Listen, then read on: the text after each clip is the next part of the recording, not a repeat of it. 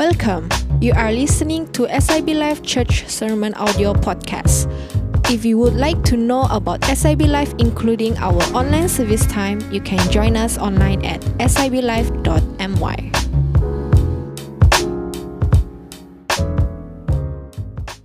Shalom semua, selamat pagi. Silakan duduk semuanya. Mungkin Pastor Dan dia termis, Hans juga salah satu pemimpin kita juga first time mengikuti kita di ibadah di ruangan baru ini. Tak payah umum. Ya. They are good kamcheng one, that's why it's okay. So thank you everyone, thank you for joining us. Kenapa saya cakap English? Terima kasih karena bersama-sama dengan kita pada pagi ini. Bagi yang tidak mengenal saya, yang mungkin pertama kali melihat saya, siapakah wanita yang cantik itu? Terima kasih. Nama saya Veronica, Presiden sebut Veronica, tapi dalam bahasa Sabah Veronica, gitu kan? So saya merupakan pastor untuk campus church kita di Perak, ya SIB Life Trono dan SIB Life Lumut. For those who didn't know lah, yang tidak tahu. Jadi saya berharap setiap kita dapat bersama-sama untuk belajar firman Tuhan pada pagi ini. Sebelum itu sekali lagi berikan senyuman kepada orang kiri dan kanan. Ya, katakan hi throughout your eyes ya. Terima kasih semua karena hadir. Using your eyes, menggunakan mata kita. Okay. Alright. Tidak terlalu terlambat untuk saya mengucapkan selamat tahun baru Cina bagi yang merayakannya dan juga bagi yang memiliki cuti yang panjang. Ya, saya harap Anda semua spend well ya cuti Anda sepanjang minggu ini ya. Dan saya bersama dengan beberapa teman bercuti di Teluk Batik, pantai Teluk Batik di Lumut, hujung 2 hari yang selama 2 hari. So bagus juga lah ada pengalaman tidur di pantai, mandi di pantai malam-malam macam itulah kan. Kita kan orang sungai bukan orang pantai. So itu sesuatu yang luar biasa. Beberapa minggu yang lepas senior pastor kita Pastor Dan ya telah menyampaikan sebuah khotbah yang disampaikan daripada Nehemia 4. Ya, Nehemia 4 di mana terjadinya tentangan ketika Nehemia dan orang-orang Yahudi ingin membangun semula tembok Yerusalem. Nah, hari ini saya ingin membawa kita untuk melihat dari Nehemia 4 dan 3 dan seterusnya melihat ke Nehemia 1 Korintus ayat 12. Dan khotbah pagi ini juga sejajar dengan tema gereja kita itu rebuild, restore dan renew. So saya lupa untuk welcome to for those yang ada di YouTube. Thank you for joining us today.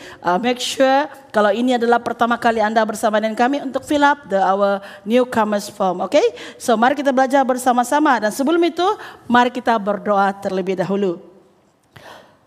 Tuhan Yesus, kami datang kepadamu pada hari ini dari lokasi yang berbeza, online maupun di dalam gereja. Kami percaya bahwa setiap yang hadir dalam ibadah ini tidak hadir secara kebetulan, tetapi karena pertemuan ilahi antara kami dengan Engkau ya Tuhan, sehingga setiap kami dapat mengalami kuasa firman Tuhan yang akan disampaikan dan hidup kami akan mengalami pengurapan, perubahan dan kuasa daripada Engkau ya Tuhan. Setiap benih firman yang ditabur pada pagi ini, biarlah ianya tertanam di dalam hati kami sehingga firman Tuhan itu bertumbuh dan berbuah dalam hidup kami dan hati kami akan penuh dengan kerinduan untuk menyenangkan hati-Mu selalu. Terima kasih Tuhan, terima kasih Bapa, dalam nama Tuhan Yesus kami bersyukur dan berdoa. Amen. Haleluya. Memulakan cerita saya beberapa tahun yang lalu ketika saya dihantar ke Perak ya setelah begitu lama berada di Kuala Lumpur, saya dihantar di sebuah gereja yang dimana saya tidak tahu gereja itu ada di mana, lokasinya ada di mana. Nah, saya cuma tahu kalau dulu Perak itu Ipoh kan, Ipoh. So saya dihantar ke Sri Iskandar dan dihantar untuk memimpin sebuah gereja. Ya, saya tidak pernah memimpin gereja secara sendirian. Biasanya ya karena saya waktu itu hanyalah seorang youth pastor ya di bawah jagaan senior pastor di gereja lama sebelumnya. Nah, dalam membangun gereja yang dipercayakan kepada saya pada waktu itu, saya harus membuat keputusan, belajar membuat visi dan misi gereja sesuai menurut kehendak Tuhan, dan termasuklah dalam menjaga jemaat-jemaat yang ada. Tidak mudah untuk saya pada waktu itu, karena saya orang yang tidak memiliki pengalaman bagaimana untuk menggembalakan sidang, ya. Dan terjadi juga banyak hal di sekitar seperti apa yang Sanballat lakukan kepada kepada Nehemia dan orang-orang Yahudi. Namun Tuhan menghantar beberapa orang di waktu yang tepat untuk membantu saya bagaimana memimpin gereja tersebut, untuk membantu melakukan hal-hal yang tidak dapat saya lakukan dan juga hal-hal yang mustahil untuk saya lakukan. Dan ketika itu kami dapat melakukan banyak hal-hal yang besar bagi gereja. Kami dapat memimpin gereja bersama-sama. Nah, semuanya karena ada yang orang hantar dan kami melakukannya bersama-sama. Sama seperti yang terjadi di Nehemia. Di dalam Nehemia 4 ayat 6, ya, di dalam Nehemia 4 ayat 6, tetapi kami harus membangun tembok sampai setengah tinggi dan sampai ujung-ujungnya bertemu, karena seluruh bangsa bekerja dengan segenap hati. Nah, pembangunan tembok Yerusalem, ya, apa yang saya Google, berlangsung kira-kira 4 tahun lamanya.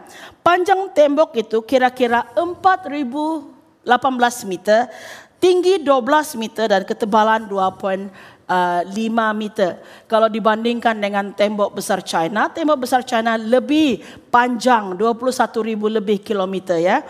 Hanya untuk sebagai sekadar perbandingan. Nah, perhatikan perkataan yang ada di Nehemia 4 ayat 6. Okay? Tertulis di sana,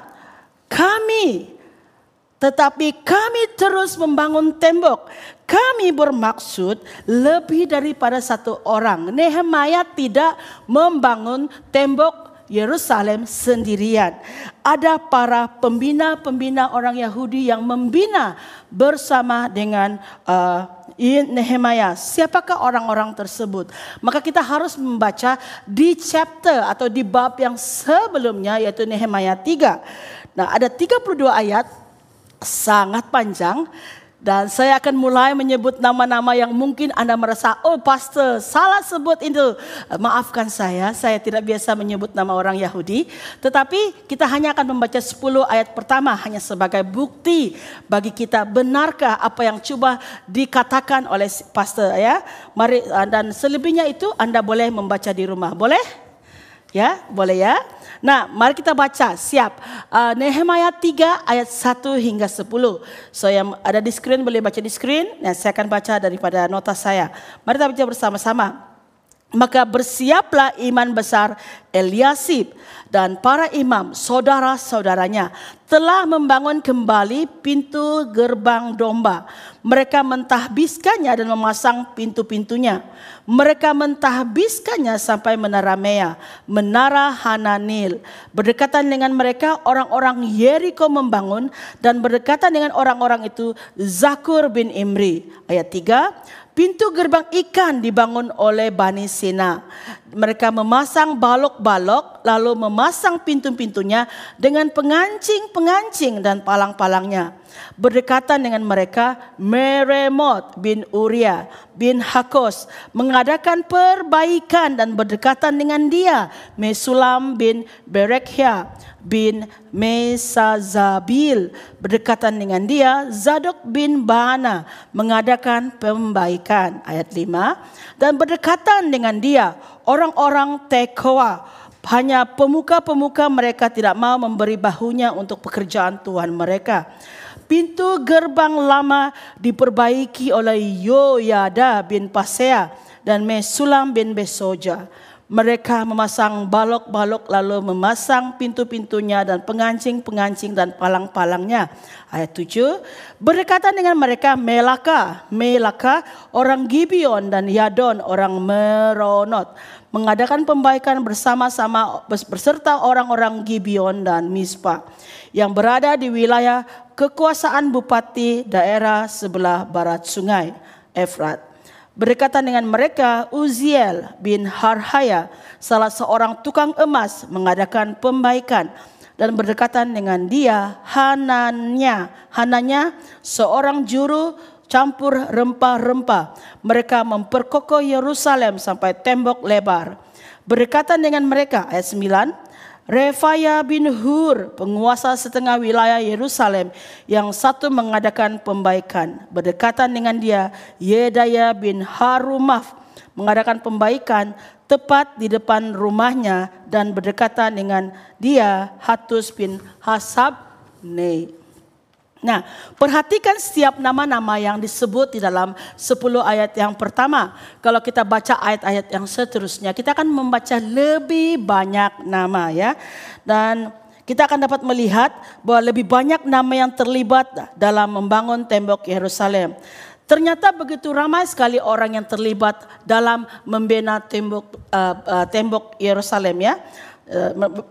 Nehemia tidak melakukannya sendirian.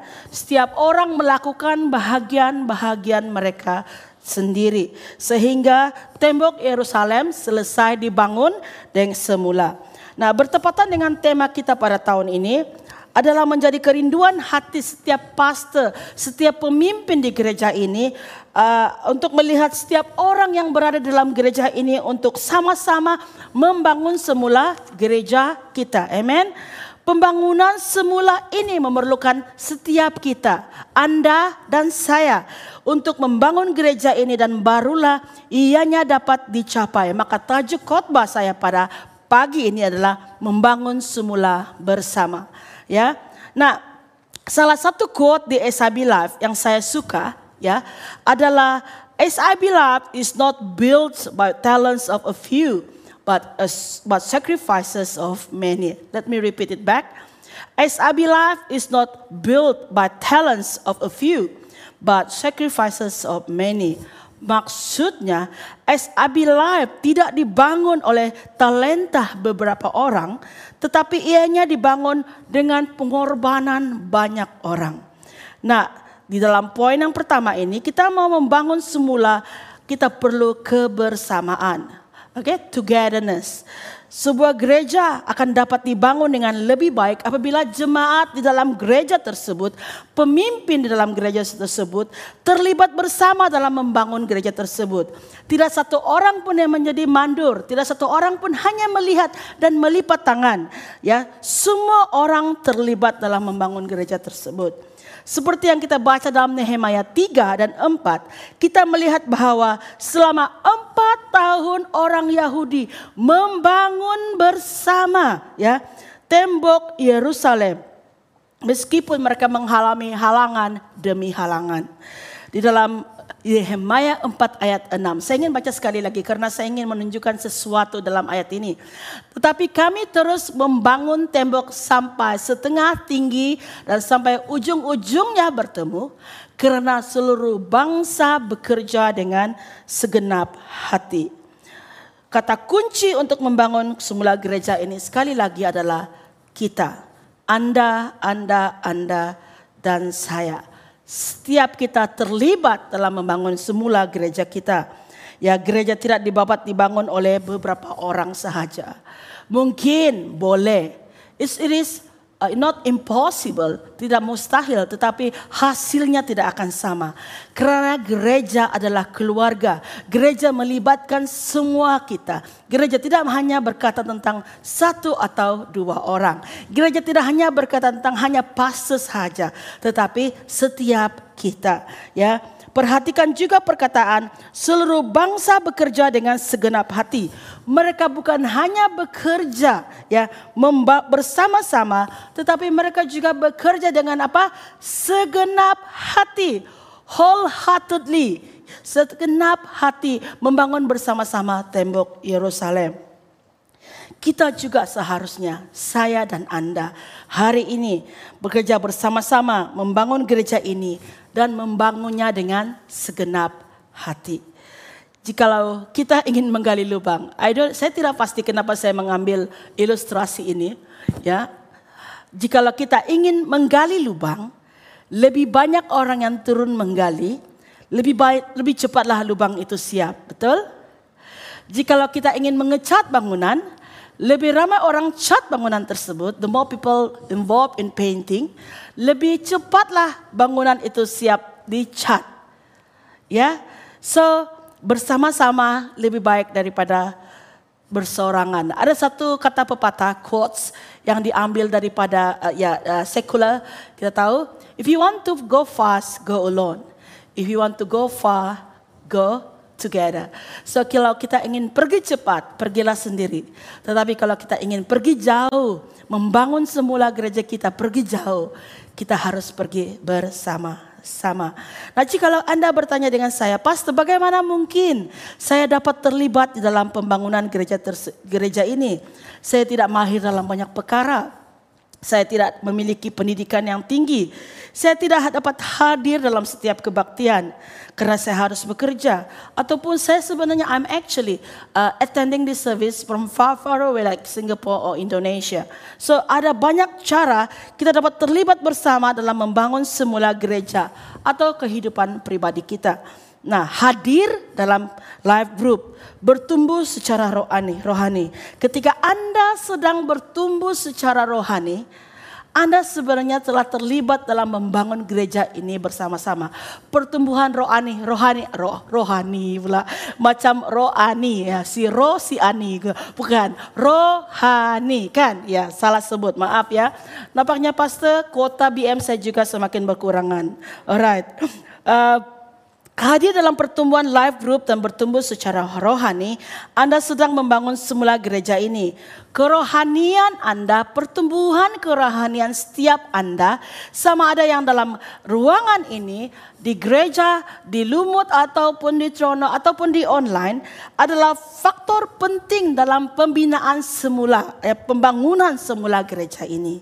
Ya, di dalam live group ataupun sel, ya, kita juga dapat belajar untuk saling mendoakan, saling mempercayakan satu sama lain. Ya, kita membangun kebiasaan-kebiasaan dan sehingga membangun satu budaya rohani yang baik dalam hidup kita. Nah, jangan menyisihkan diri kita daripada pertemuan-pertemuan di dalam gereja. Allah kita adalah Allah yang suka akan Allah relational, Allah yang suka akan hubungan, ya. Allah kita adalah Allah Tritunggal di mana Dia menghargai kesatuan, unity and togetherness.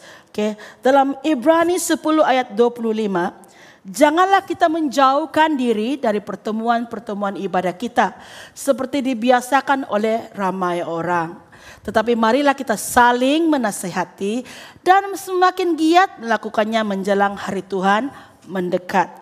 Nah, salah satu kesan daripada pandemik ini yang saya lihat, orang sudah mulai tidak suka akan pertemuan bersama dan lebih memilih untuk bersendirian. Netflix mungkin lebih baik daripada menonton anime, mungkin lebih baik daripada hang out with friends kan. Nah, jangan risau saudara-saudara, kami sebagai pastor, ya, orang kata pastor juga manusia. Kami sebagai pastor juga mengalami isu pandemik yang sama seperti Anda. Kami juga mengalami pandemik yang sama dengan Anda. Kami juga mengalami cabaran yang sama dengan Anda.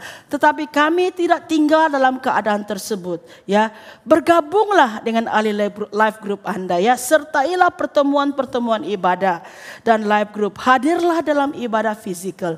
Saya lihat masih banyak kursi kosong yang ada di hadapan saya. Bagi mereka yang ada di online, kalau Anda dapat hadir ibadah secara fisikal, hadirlah secara fisikal. Ya, hadirlah di sini, duduk di kursi sini. Ya, pertama kali kita membuat ibadah fisikal, I think around November, ketika pujian penyembahan dinaikkan, walaupun hanya dengan sederhana, tetapi berbeza pengalaman ketika kita memuji dan menyembah di dalam gereja. Ya, maka experience kita melihat orang lain mengangkat tangan, memuji Tuhan, kita juga terdorong untuk mengangkat tangan dan memuji Tuhan. Amen. Ketika orang berkata amen, ya, ketika orang berkata haleluya, kita mendengar suara mereka dan kita juga mau berkata amen dan haleluya. Ya, kalau di rumah ada banyak cabarannya. Cabaran tilam adalah salah satu ya. Cabaran main game sambil dengan khotbah juga kan. Ya, siapa yang tidak pernah lakukan? Sebenarnya saya juga pernah lakukan. Dengar khotbah sambil main game, oke? Mana fokus, tidak ada fokus. Jadi itu bukan sesuatu yang baik. Jadi saudara-saudara yang ada di online, mari datang ibadah secara fisikal. Kita yang ada di sini, mari ajak teman-teman kita lebih ramai lagi untuk hadir bersama-sama. Amen. Amen. Nah, ketika kita mulai terlibat dalam pelayanan, kita masih di dalam topik kebersamaan dalam gereja, kita juga sedang belajar bagaimana untuk melayani satu sama lain. Kita tahu bahwa Yesus datang ke dunia ini untuk melayani dan bukan untuk dilayani. Maka kita harus mengikuti teladan yang telah ditunjukkan oleh Kristus, yaitu melayani dan bukan untuk dilayani. Semasa kita melayani, kita akan dapat belajar bagaimana bekerja sama dan melayani sebagai satu tim. Bagaimana untuk memperlengkapi satu sama yang lain. Bagaimana untuk melayani meskipun ada perbezaan. Terlibat di dalam bersama dalam membangun gereja semula adalah ketika this is common thing. Ketika pastor kita, ketika pemimpin kita, WhatsApp kita, usahakanlah untuk reply. Anda tidak tahu apakah yang sedang mereka alami ataupun apakah yang keputusan yang harus mereka lakukan berdasarkan WhatsApp mereka, ya. Dan if you don't have the answer, just said, Pastor, I will think about it, I will reply you later. Pastor, saya perlu pikir, saya akan jawab pastor nanti. Jangan biarkan pastor itu menunggu berjam-jam ya.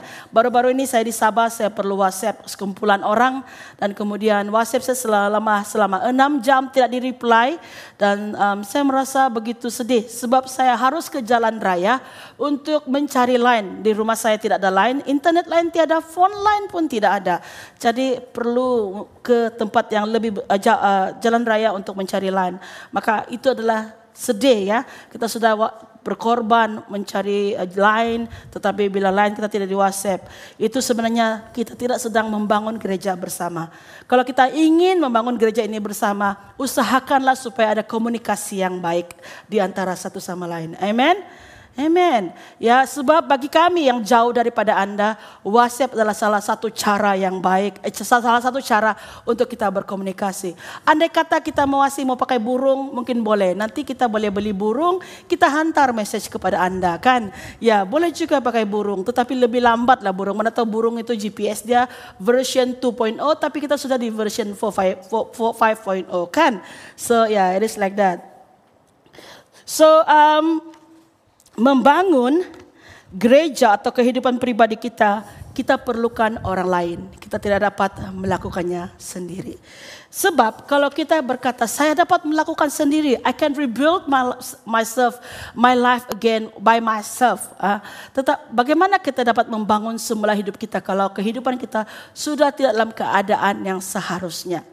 Ya, sesuatu yang harus dibangun semula adalah sesuatu yang tidak di-maintain ataupun ada efek-efek daripada keadaan sebelumnya.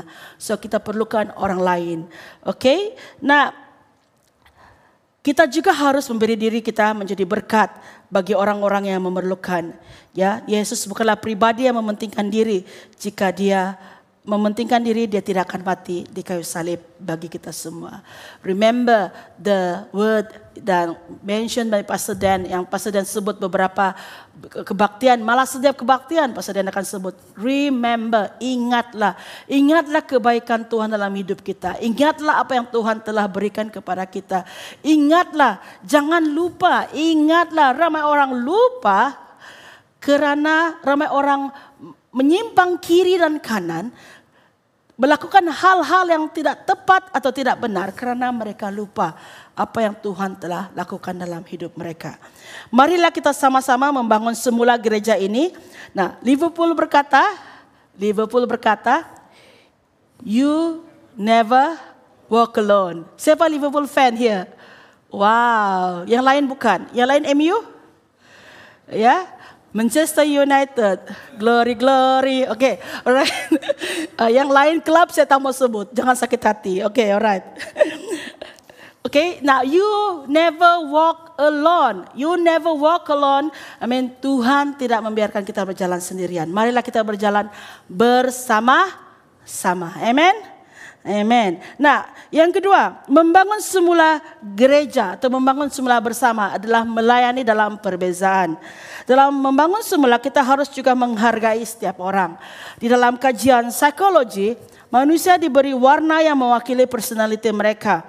Merah, biru, kuning, hijau, atau dalam bahasa lain melankolik, sanguine, kalorik dan pragmatik. Ada juga dalam bahasa lain dominan, intim, stabil dan cermat.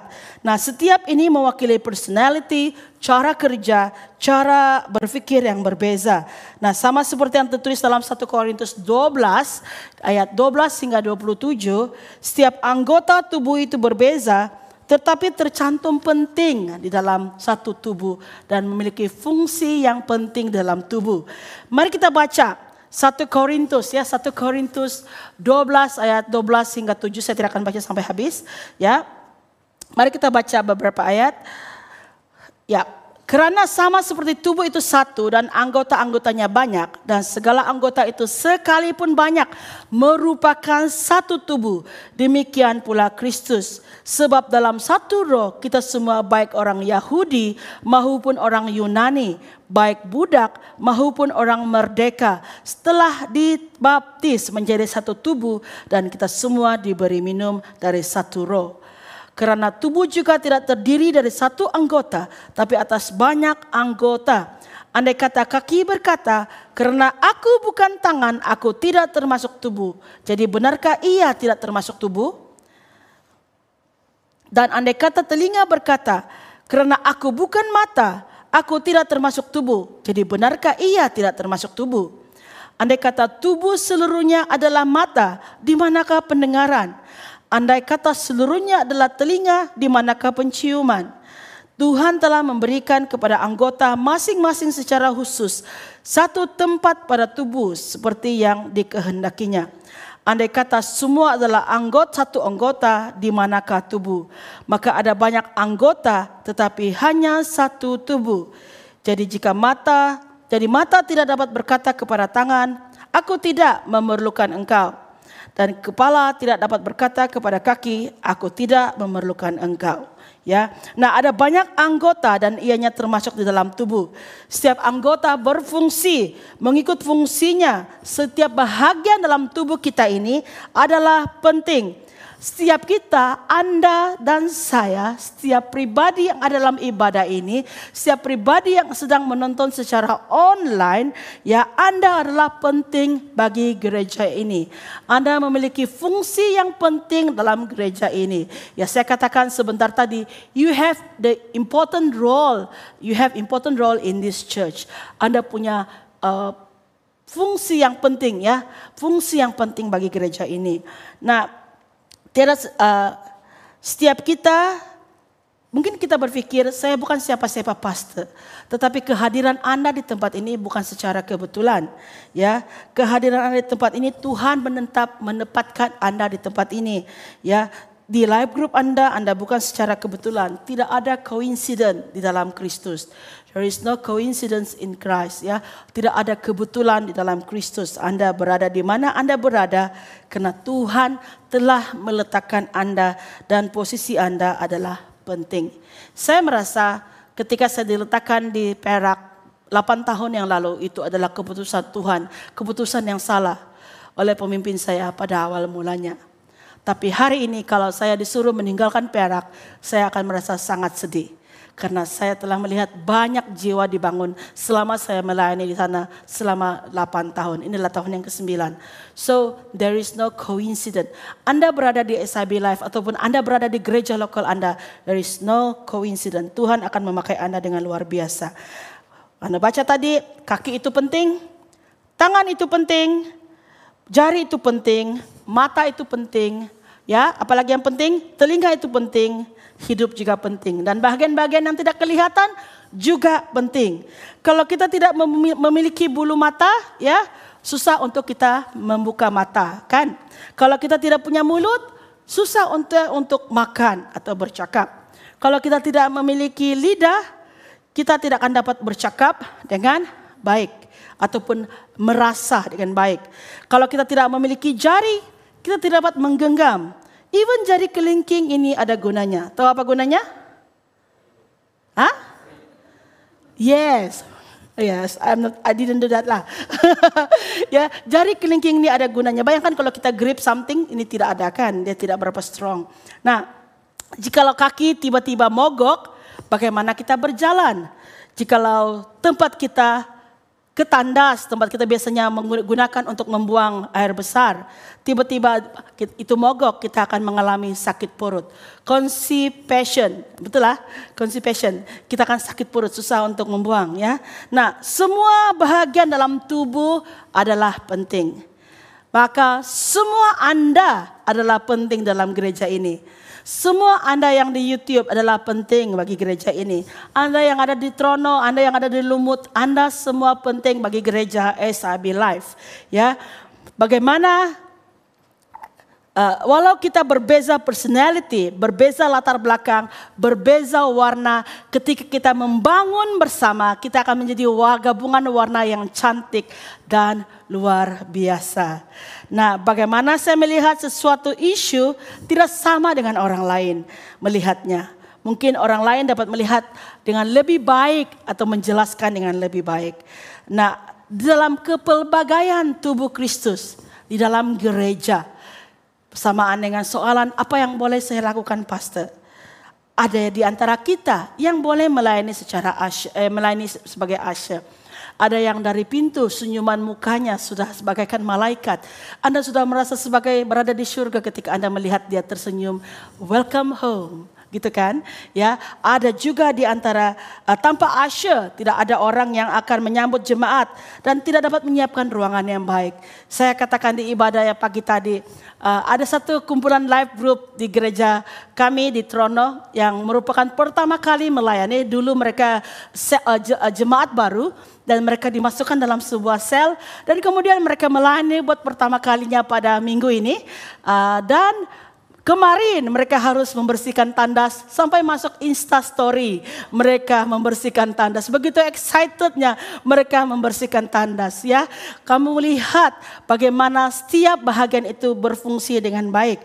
Nah, ada juga yang melayani sebagai traffic marshal ya. Traffic marshal jika mereka tidak ada, susahlah kita untuk mencari parking. Ada juga yang melayani sebagai soundman ya, soundman.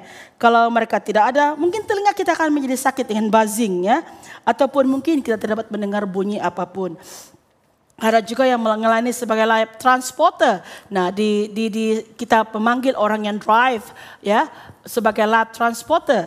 Nah, mereka membawa orang-orang yang memiliki kereta, membawa orang-orang ke gereja dan sama ada melalui kendaraan pribadi, van ataupun Grab. Nah, mereka pastikan semua orang ke gereja tanpa alasan tiada transport. Jikalau Anda memiliki kereta yang Tuhan berikan kepada Anda, ya, saya katakan sekali lagi, jika Anda memiliki kereta yang Tuhan berikan kepada Anda, kereta itu bukan untuk kegunaan kita sahaja. Gunakanlah itu untuk melayani orang lain. Gunakanlah itu untuk membawa orang ke gereja. Amen. Nah, ada juga yang melayani di mimbar. Mereka membawa kita memuji dan menyembah bersama-sama. They are not here as a performer, tetapi sebagai worshiper. So, ketika mereka ada di hadapan, jangan melihat mereka, tetapi terlibatlah untuk memuji dan menyembah bersama. Ada juga yang berdoa. We have intercessor. Oh, susah sebut. Intercessor group. Pelayanan yang tidak kelihatan, tapi pelayanan yang sangat penting dalam gereja. Ya.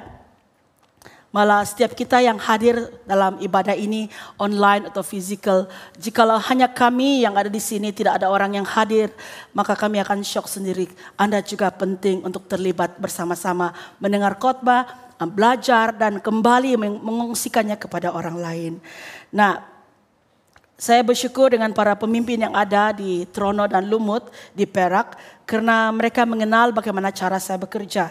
Ya, jarang-jarang mereka disebut, berikanlah saya kesempatan untuk menyebut mereka. So mereka juga mengetahui kelemahan dan kekuatan saya.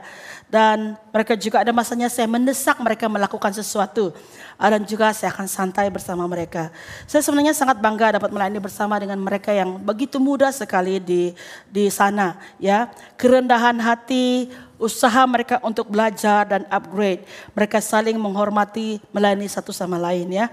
Pemahaman mereka akan taat kepada authority juga sangat membanggakan saya. You know, there is one thing that I learned from them. Orang-orang yang pintar atau orang-orang yang pintar adalah orang-orang yang invest di bumi dan juga invest di surga. Boleh paham?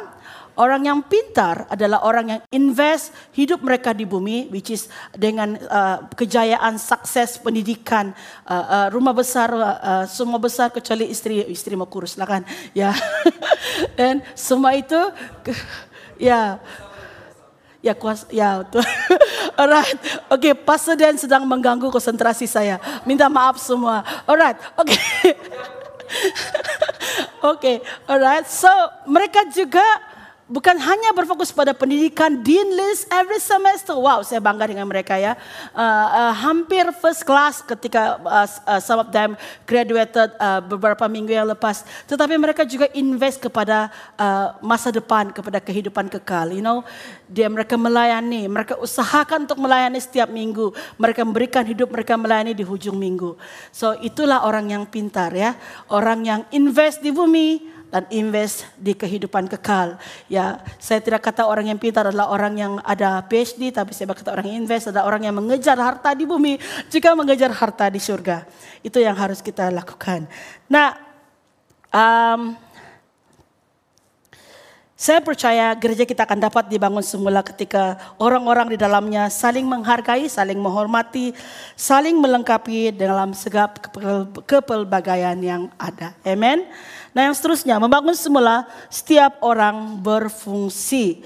Nah di dalam bahagian tubuh semua anggota penting, everyone semua orang ada important role ya dalam gereja ini, sama ada anggota yang tersembunyi atau tidak. Tidak ada anggota yang lebih mulia atau lebih penting daripada yang lain. Kadang-kadang ada orang merasa mereka lebih penting daripada orang lain. Mereka merasa teguran orang-orang atasan mereka itu tidak penting. Ada juga yang merasa mereka tidak dihargai dan mereka tidak dihormati. Nah kita harus perhatikan dua hal. Ketika kita ditegur, mungkin kita sedang dilanda ataupun di spirit of pride, ada roh kesombongan dalam hidup kita. Izinkan kita untuk bertumbuh dan memperluaskan hati dan kapasiti kita. Ketika kita ditegur, kita akan merasa sakit hati, tapi kesakitan itu akan membawa kita kepada ketahanan yang lebih baik, perseverance and endurance. Sama seperti kita hiking atau jogging. Ya, saya tidak hiking atau jogging, tetapi saya percaya itu juga ketika kita lakukan setiap hari itu meningkatkan ketahanan kita. Nah, ketika kita ditegur, selalu ingat bahwa teguran itu adalah karena pemimpin kita mengasihi kita. They love us. That's why mereka menegur kita. Kalau saya secara pribadi sebagai pastor, kalau saya tidak peduli para jemaat yang ada, saya tidak akan menegur mereka. But because I love them, so I will let them know what mistake yang mereka sudah lakukan. Ya, so jemaat-jemaat yang dikasihi semua, inilah kerinduan kami sebagai pastor-pastor dan pemimpin di SIB Life. Kami rindu agar setiap kita bergerak dan berjalan bersama dengan kami untuk membangun semula SIB Life. Banyak hal yang terjadi sepanjang pandemik MCO 2 tahun ini dan banyak hal yang harus kita kerjakan semula. Jikalau ini adalah pertama kali Anda bersama dengan kami, this is your first time with us, karena mungkin bertanya, apa yang harus saya lakukan pastor? Ya, mari bergabung bersama Life Group. Ya, bergabung bersama dengan kami dalam We Pray every Wednesday dan sama-sama terlibat. Berikan diri Anda, cari mana-mana leaders yang ada, beritahu dengan Pastor Dan yang ada di sini atau yang di Trono saya dan di Lumut juga saya. Beritahu saya ingin terlibat dalam pelayanan, saya ingin bertumbuh, saya ingin terlibat dalam membangun semula gereja ini. Kami pasti akan berusaha untuk menempatkan Anda di tempat yang sesuai. Ya, nah masih ingat ayat yang kita baca dalam Nehemia 3 tadi? Setiap nama ditulis dengan begitu rapi sekali akan keterlibatan mereka dalam membangun tembok Yerusalem. Saya pasti nama setiap Anda tertulis di hati setiap pastor dan pemimpin Anda ketika Anda berjuang dan membangun semula bersama mereka. Saya yakin Tuhan telah menuliskan nama Anda, ya. Dan sedemikian rupa ketika Anda membangun bersama gereja ini. Nah, saya ingin juga mengucapkan terima kasih kepada setiap yang telah terlibat membangun gereja SIB Life selama beberapa tahun ini. Kami percaya gereja ini ada karena Anda semua. Dan mari pada kesempatan ini kita terlibat sekali lagi. Let us walk together and walk together, ya, dalam membangun gereja ini. Ya, amen. Amen. Nah, saya pasti bahwa tidak ada satu nama pun yang Tuhan lupakan. Tuhan akan pasti memberikan ganjaran yang sesuai. Amen. Amen. Nah, saya ingin menutup hari khotbah pada petang ini, tengah hari ini dengan sebuah cerita. Nah, pada tahun sambungan daripada cerita tadi, pada tahun 2019 gereja kami di Sri Skandar diangkat menjadi gereja kampus oleh SIB Life. Maka lahirlah SIB Life Sri Skandar, kemudian bertukar kepada SIB Life Trono.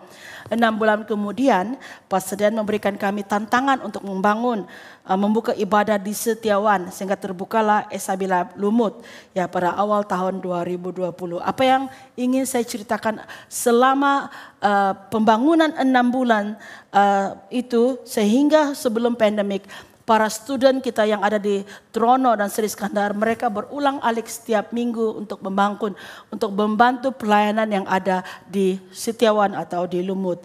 Maka saya sekali lagi diingatkan oleh Tuhan bahwa setiap pengorbanan mereka itulah yang membangun gereja, dan kami telah membangun gereja bersama-sama.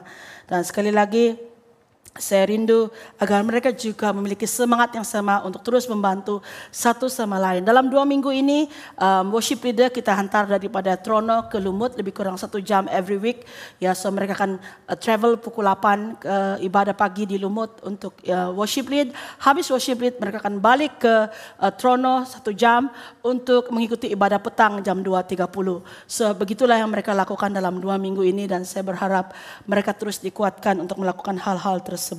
Ya, nah mari kita membangun semula dengan kebersamaan kita, melayani dengan perbezaan kita, dan mengakui bahwa setiap kita memiliki fungsi yang penting di dalam keluarga besar SIB Life. Katakan bersama-sama, saya memiliki fungsi yang penting di SIB Life. Yang di YouTube boleh katakan, boleh type ya, saya memiliki fungsi yang penting di SIB Life. Ataupun begini, saya penting di SIB Life. Oke, sekali lagi yang ada di ruangan, katakan sama-sama, saya penting di SIB Life. Amen, haleluya, amen. Mari kita berdiri bersama-sama, kita mau akhiri ibadah kita pada pagi ini dengan doa, ya. Haleluya Tuhan, haleluya.